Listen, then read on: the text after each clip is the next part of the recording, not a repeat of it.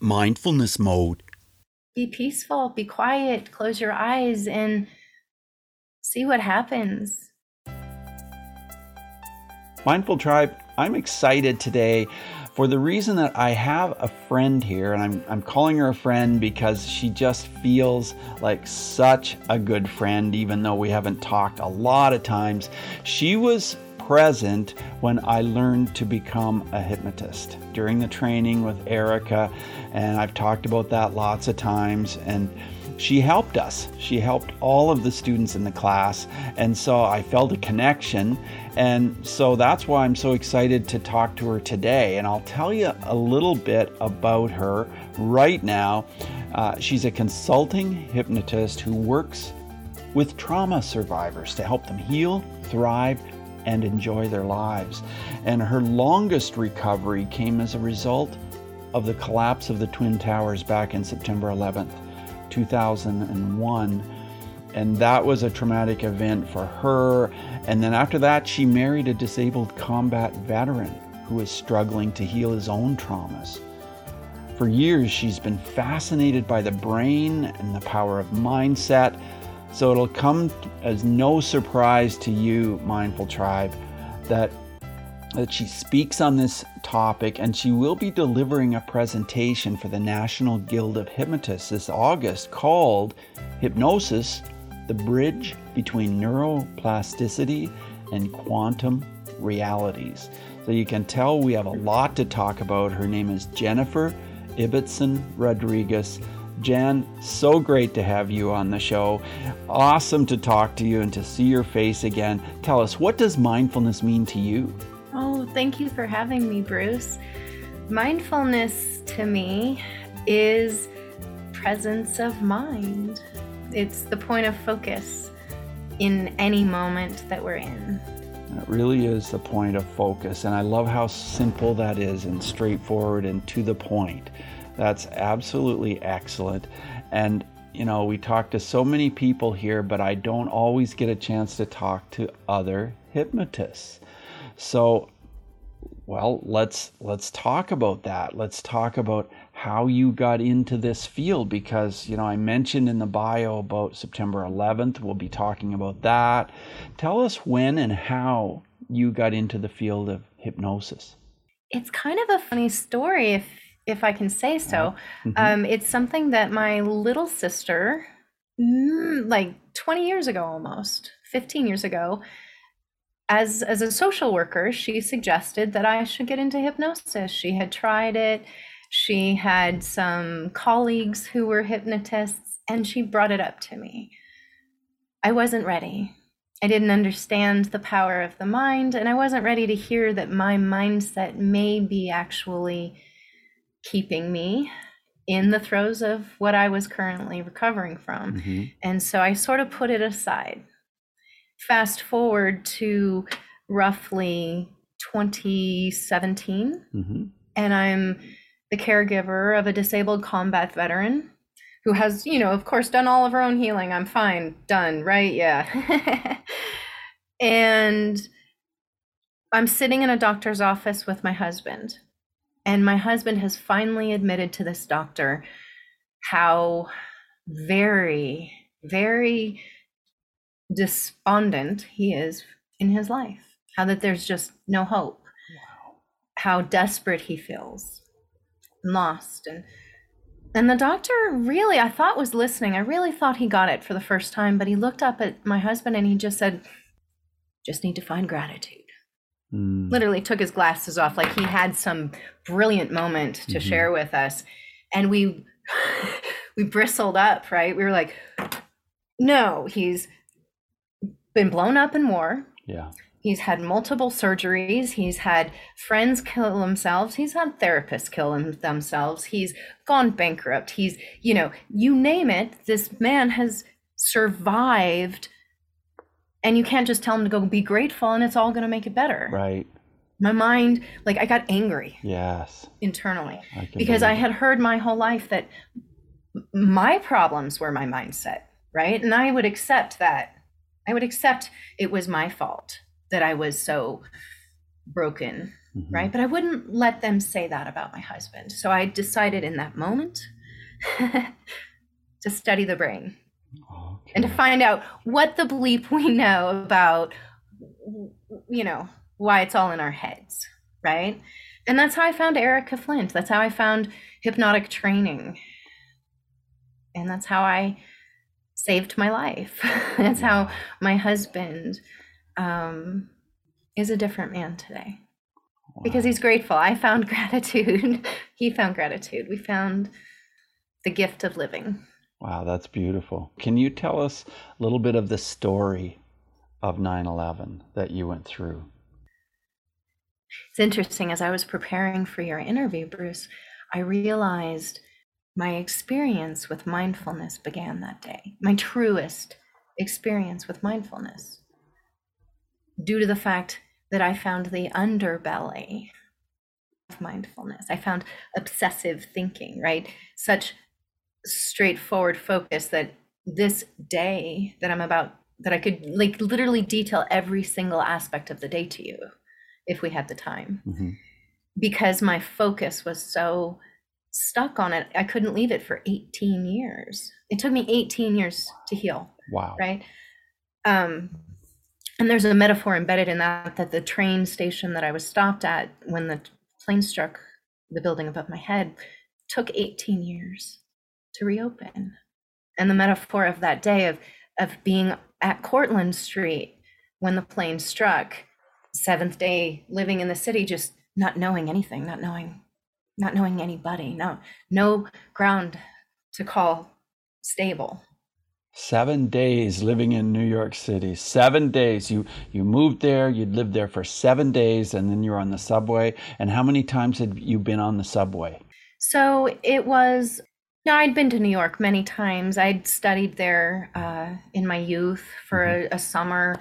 I'd visited all summer before moving there on September 4th. But it was my second Tuesday on the subway going to work. So that morning I was running late. I'd watched the home opener football game the night before of the Denver Broncos beating the Giants. And so I was late, and I decided I didn't want to stand on the express train. Wasn't going to just stand and sardine myself to get to work on time.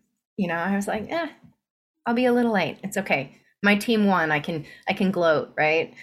And so with this sort of sense of freedom, I stayed on the local train, which I didn't know would stop at the towers that day. And I didn't know, of course, that the towers would be struck, and I had no idea. But because of this one change in my normal behavior that day of feeling lazy and self-entitled, really what happened on that day is that traumatic event, emotionally charged, that it was my fault, that I wouldn't have been there if I weren't so selfish and spoiled. And so truly what the miracle of hypnosis has taught me about trauma is it's not the external events that we need to heal from. It's the internal thoughts and beliefs that we carry with us about ourselves and our place in the world. So yeah, it was a fluke that I ended up under the towers that day as the plane struck. I probably would have still had to walk out of the city, but it wouldn't have held the same emotional charge for me. I would have still lived downwind from the towers that burnt for the next 100 days, but it wouldn't have held the same emotional meaning of, oh my God, I almost died, right, as I watched the news. Right. Wow. Sorry. Wow. It's still, right? Like that's, so what is mindfulness? It's hypnosis. It's extreme mindfulness because it is the direct focus to the exclusion of all else, including pain, right? Including all realities. It's really something because I haven't heard your story before about this, and it must have been just so surreal to go through this experience. Well, like in the moment, I didn't know what was going on. And I think that's the point of trauma. In the moment, you don't really know. It's horrible and it's scary. Like if I went through it, I'd be in tears. I would be shaking, telling you reliving the fear of it all. Mm-hmm. But what happens is, in the moment, your brain goes into mindfulness, actually, of what do I do right here, right now? How do I survive? What's going on? What's the next step, right? And actually, trauma is an extreme mindful moment, because you can't be living in the past. You can't be fearful. Like, you're in that exact moment of survival. Mm-hmm. But the problem is, you Never get out of it. Right? It becomes this loop. It becomes a loop that you just keep mindfully holding on to until you learn how to use your brain for its best good, and you learn how to focus differently. And how do you think this event helped you become the person to help so many other trauma victims? I love that question. Thank you. I personally, I've heard it said, I think Gloria Steinem might have been the first, but I really believe the final stage of healing is helping others heal. And harmoniously wrapped up within that is the best way to internalize something is to teach it to others. Really, the way we met, right? Mm-hmm. I wanted to internalize my training better, so I wanted to help teach, right? So I would assist and be there to remind myself of the foundations, be mindful of the foundations. And I think that event and having to heal from it helped me recognize and accept truly the power of the brain and the power of the here and the now. I'm so curious about the work you do when you help the new hypnotists in Erica's class. How do you find that therapeutic for yourself, or how do you find that helpful for yourself? In the very beginning, I didn't have the confidence in myself that I needed to be the hypnotist that I wanted to be. Mm-hmm. And so the very first time I volunteered, I really thought it was my way of cheating, taking the class again. Mm-hmm. And what it did was it helped me see visually through abstraction the baby hypnotist to the graduate hypnotist and what it takes from that point. And it suddenly was like, I got it, right? Like, I got it. And it was such a beautiful moment. And the connections that I made in that very first class, I was like, I picked up a couple clients. I had, like, all of a sudden, it all made sense, right? Yeah. And that joy made it almost an addictive choice. So I kept doing it, right? And I was like, oh, I'll do that again. And I'll do that again.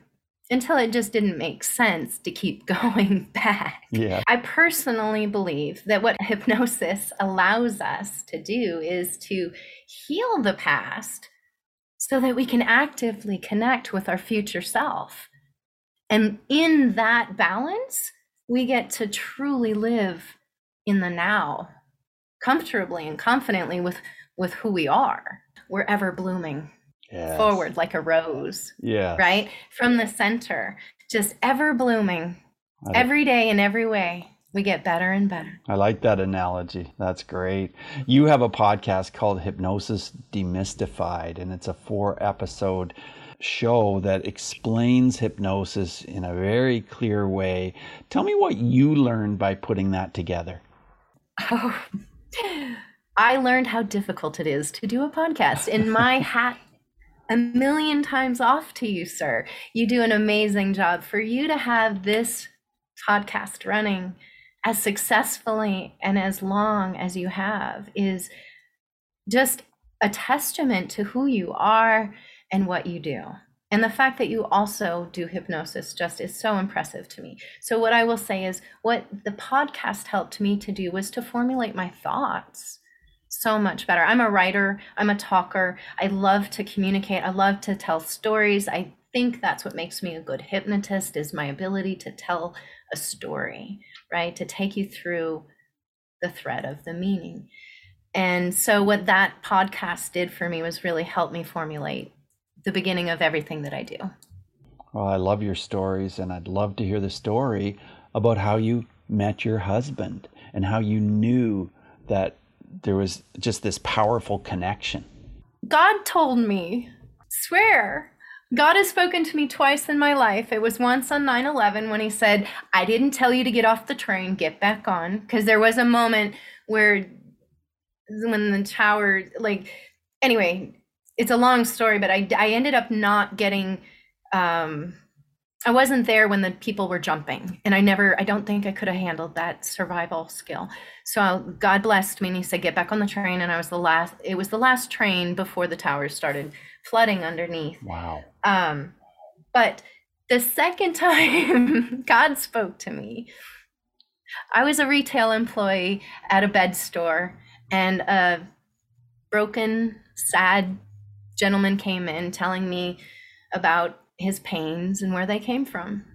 And it turned out he was a soldier who had been blown up in Iraq and was trying desperately anything to do to feel better. And we spent about an hour and a half because it was my decision. I showed him everything in this store as I talked to him and I got to know him, right? It was immediately like I knew he needed me, right? Yeah.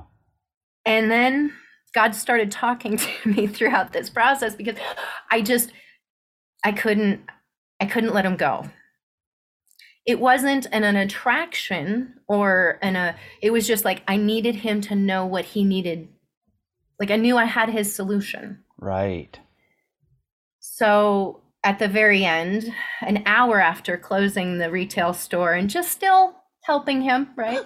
Wow. He finally buys his pillow. And I said to him, I never do this. I never, ever, ever do this. And I hope you will forgive me, but I think I know more that you might benefit from. May I please give you my phone number? And the rest, as they say, is history. We were married 4 months later. I just celebrated 10 years as his wife. And, we survive together day by day. Well, you sure do tell an amazing story. Wow, what a story that is. That is incredible. And you're still helping people with the experience and with your stories and with your hypnosis and your website, Hypnosis Haven. And I'm fascinated with that. Hypnosishaven.com. Mindful Tribe, check it out. Hypnosishaven.com. Tell us how the word haven became part of your business. When I was very young, about 6 or 7, my father took me to a beach. It was his family beach, right? Like his family had a cottage on the shore. It wasn't like private beach or anything. It was just where his family always went. Mm-hmm. Anyway, my very first day walking up to the beach, there was a sign. And I pointed to my daddy feeling so proud. And I said, Daddy, they misspelled their sign. They left the E out of heaven. Wow. And he said, no, honey, that's Haven. That's beach. We're at Beach Haven.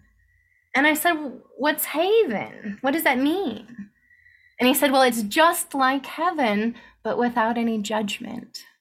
Wow. And it stuck. Wow. So Haven is heaven without any judgment. Wow. Speaking of no judgment, tell us a story about someone that you helped. I know that with client confidentiality, we all have to be very careful with this, but is there a story you can share with us here on Mindfulness Mode about someone that you've been able to help through trauma or anxiety or stress? It's interesting.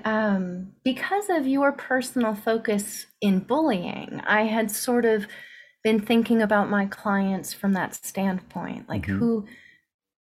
And what I recognized is the clients that I really are helping are bullied internally by their families, right? And they grow up believing,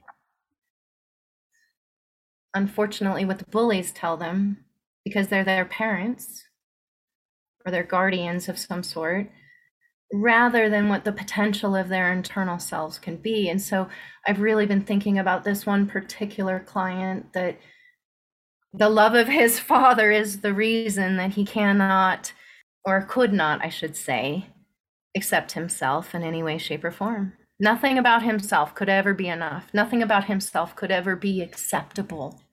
And so he ended up bullying himself and his family, and it made him rageful, right? Mm-hmm. Made him angry all the time at everything. That's all that could be seen. And to take somebody from that space of constant internal, whether they'd spoken to their father in 25 or 30 years, by the time they got to me, it was just constant. The recorder wouldn't stop, the tape, the loop. Mm-hmm. And he was repeating it with his children, with his family. It had cost him his marriage. And he really didn't see how he would ever get past it. It was ruining his professional mobility. People considered him angry and unreliable. In 6 weeks, I love that what we do doesn't take 6 years, right? Yeah, isn't that great that it's so quick? Yes. We were able to identify the emotional charge of the root, clarify, repurpose the meaning of what his personal purpose through connecting with his future self really was. It wasn't to continue the past of who his dad had been. And in all honesty, it was who his grandfather had raised his dad to be, right? This generational trauma that we get to clarify for our clients and stop. Oh, beautiful. What a story. Wow, that's incredible. That is. So anyway, he got a promotion. He's got a great new girlfriend. His kids are loving him. You know, the happy ending. Doesn't that feel wonderful, Jan? It does. Yeah. It does. I rarely work with men. I'm going to admit that since we're on the podcast. Normally I do it by referral only. This gentleman did come by referral. Mm-hmm. My focus tends to be women. And is it almost always women who have experienced trauma? Is the trauma the common denominator? Actually, in all clients, I'm going to say trauma is the common denominator. Whether they have identified the trauma mm-hmm. or defined it as trauma. In our society, we only consider the big, bad, icky things like terrorist attacks or school shootings or other personal violations. There are accumulative traumas throughout our lives that can rob our connection with our greatest potential. And essentially anything. See, I used to shy away from using the word trauma, Bruce, because in some it will keep them from seeking help because they think they don't deserve it. Mm-hmm. Because they don't have something that qualifies right. as, oh, well, I never had anything traumatic. Yeah, exactly. Yeah, no, I hear you. Like for some people, it's just, something that happened in the locker room when they were in 6th grade, and that was their trauma. Because what they told themselves in the moment, right? Exactly. It isn't necessarily the external details. And I think that's where a lot of people, in judging themselves and in getting therapy from traditional sources, get confused. It's not about the external details. Mm-hmm. As you know, in our work, when we go back and we clarify what the root is, it's what are you thinking? What are you feeling? What was the scar? What are the thoughts? What are the beliefs? What is that thread, right? I don't want to know all of the demons that are popping out of the dark. I want to know, what are you thinking about it? What are you believing about it? Let's deal with that. And it's fantastic for trauma survivors because of the fact that when you've had something huge and then you have to go back and re-experience it too much on a couch with somebody who just wants to pick through the details and tell you what you should think about it and how you shouldn't feel the way you do. Because you're not broken. You're fine. Right. Yeah, that's our society. Well, they may not be thinking they're broken. They may be thinking they were, something else. Exactly. And so perception of trauma is very limiting to people's healing. It sure is. My opinion. Yeah, it sure is. Jen, you're currently writing a book. Tell us about your book. I am. Tell us about the goal of the book and how this came about. The goal of the book is to help people who feel like the sky is falling down around them to know why and to know how to heal. Because there are some real aspects of the brain that just are wired for you to feel that way as part of your survival. And it's backfiring in our society at this point. It's going to be the demise of our society, right? Our survival skills are killing us. Yes. Which is the need for mindfulness. It truly is. I think that's why I've kept going 2 episodes a week, 750 some episodes, and I just keep wanting to share the word and keep wanting to, promote this idea that, hey, this is for everyone.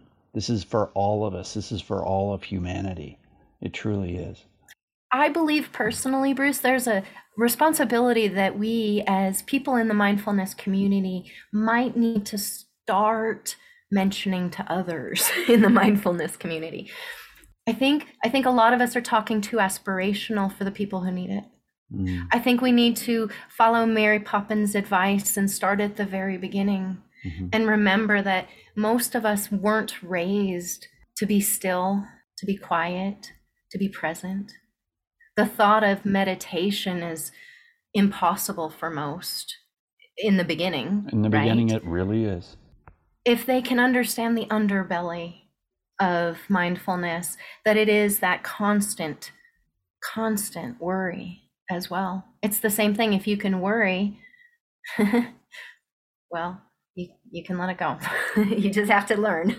So Jen, I was just going to say, what's the first step if someone's listening right now and they're thinking, I've lived with this anxiety or this situation for so long that's pulling me down. This woman, Jen, just sounds like someone is so approachable and so knowledgeable. I know that your website is hypnosishaven.com, but what's the first step if someone was just listening right this second and was like, I just need to take action? What do they do? Recognize they're not alone and that there is a solution. If I feel like, if they feel a resonance to me personally, then let's get on a call. Let's do a consultation. I offer free consultations, complimentary, every single day to anybody who's interested to find out how you can harness your brain for your greatest good and to make a habit out of living the life you want to live. So call me, write me, text me. And I would be so excited, Mindful Tribe, if you did, because I would just feel as though I had the tiniest little bit to do with that relationship where you found someone like Jen to talk to get help from. And believe me, I know that this is one of the fastest ways to make huge changes in your life. One of the fastest and most effective ways. It really is. As we move forward in the interview, I want to ask you 5 quick answer questions. And the first one is this. Who is one person who has been a powerful influence in your life in the area of mindfulness? My father. He handed me the book, The Way of the Peaceful Warrior, in the 90s, like 91 or 92. Mm-hmm. And from that point on, we always said, what time is it now? Where are you? Here. And that just sort of established that start point. Oh, that's beautiful. Let's talk about emotions and how the ways that you deal with your own emotions have changed as a result of mindfulness. That lack of judgment, right? Like an emotion comes and an emotion goes. Like the breath, there is no start and there is no end. It is cyclical and it is cyclical. And whatever I'm feeling in the moment is the gift of life, right? I know what numb feels like, and I think it's as close to death as we can get. Mm-hmm.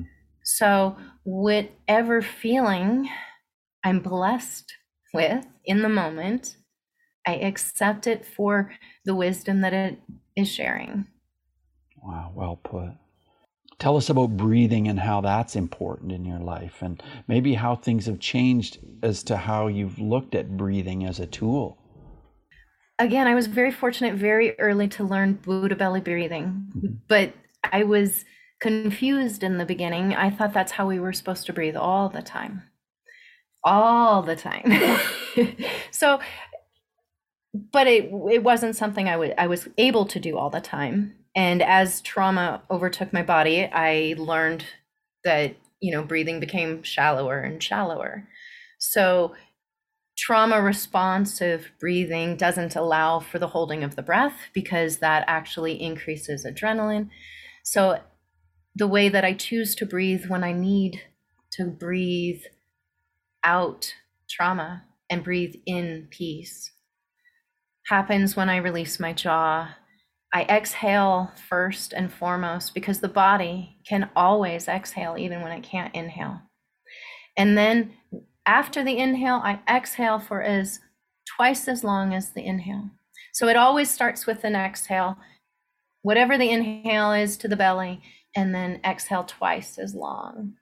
That's my breathing technique. Always start with the exhale. Very interesting. Very interesting. Oh, books. Is there a book that you would recommend that can help with mindfulness? This is the most powerful book on mindfulness I think I've ever been given. I love it. It's not technically about mindfulness because it's about the thoughts in the mind. So I guess mindfulness right now, the two that I'm reading would be Buddha's Brain and You Are the Placebo. I cannot recommend these two books enough. Right. And for those of you who are not seeing this, the other book that you held up, tell us the name of that and the author. Oh, forgive me. I just assumed this. No, that's okay. The Hidden Messages of Water by Masaru Emoto. And it is scientific magic, y'all. Get it if you don't know it. And I haven't read that one, The Hidden Messages of Water. And so I want to read that. You have to. Bruce, The Hidden Messages of Water by Masaru Emoto. I probably have slaughtered this Japanese name. Forgive me. He's a scientist. It's full of pictures, though. This is all about the power of thinking and your words and the magic that it's already proven in science.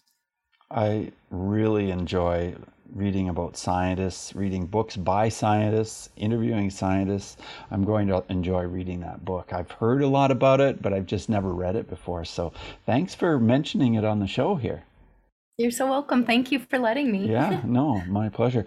Any apps that you use yourself that I'm are not helpful? really an app person. No, I'm so old school. I don't even like that I'm on social media. I hear you. I understand that completely. And, sometimes I agree with my guests very much when they say sometimes that the best app is turning off your phone or getting rid of your phone and just going out into nature or getting exercise and breathing and all those kinds of things. Shoes off, Yes. touching the ground. Touch the earth. Yeah. Yes, get grounded. Absolutely. Well, I would really love to hear some words of advice for you just as we wrap up. What is a wise word of advice that you have for someone who might be listening and feeling as though they'd like to have mindfulness as a deeper and more meaningful part of their life? I'm typically the one that seeks the insight from the subconscious of my clients, and I tend to hold off on trying to share, words of wisdom. Yoda comes to mind, and it's simply do or do not. There is no try. Yes. Right. So like when it comes to mindfulness, it isn't about trying, right? You don't have to try hard. You just simply do it. Be peaceful, be quiet, close your eyes and see what happens. Accept progress. Those are great words of advice. They really are, Jen. And it's been wonderful having you on the show. I'm so excited to share this out with my followers, with everybody who listens, Mindful Tribe, with all of you. It's just been really great to have you here. And I want to thank you so much, Hypnosis Haven, Jen, it's been a true pleasure. Thank you for being on the show today. Oh, it was my joy. Thank you. All the best to you. Bye now. Goodbye. Enjoy your day. I will. Now it's your chance. Mindful Tribe, maybe you have been experiencing a lot of anxiety. Maybe you have a habit that you just have not been able to shake. Maybe it's an addiction. Maybe you've got something in your life that doesn't sit well, and you're just at that point in your life where you're feeling, I need to make a change. I want to make a change. What is the first step? Well, the first step is to connect with Jen. If you resonate with Jen, it's hypnosishaven.com, and you can connect with her and set up a time. She mentioned that she does free sessions. If you resonate with me, send me an email, bruce@mindfulnessmode.com, and we will jump on a Zoom call as well. So we will make this happen. We will talk about how your life can change, and quickly, because hypnosis is something that works very quickly to make those changes in your life. So jump on a call with Jen or jump on a call with me and take action. So with that, take what we've learned today to reach new heights of calm, focus, and happiness. Stay in the mode.